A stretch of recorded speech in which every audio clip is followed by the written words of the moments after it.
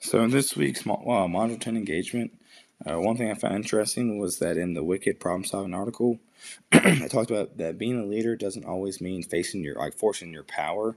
That you could not use your power and let others lead in a role. Then they could doing so can build massive amounts of trust in your group or in your team, your team, and put forth better teamwork than you forcing your hand, saying, "Hey, you need to do this, you need to do that."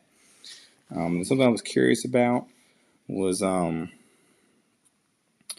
with all the wicked problems in the world, how have we not found a way to solve all these problems in the world that things we find difficult, like all the difficult problems we find?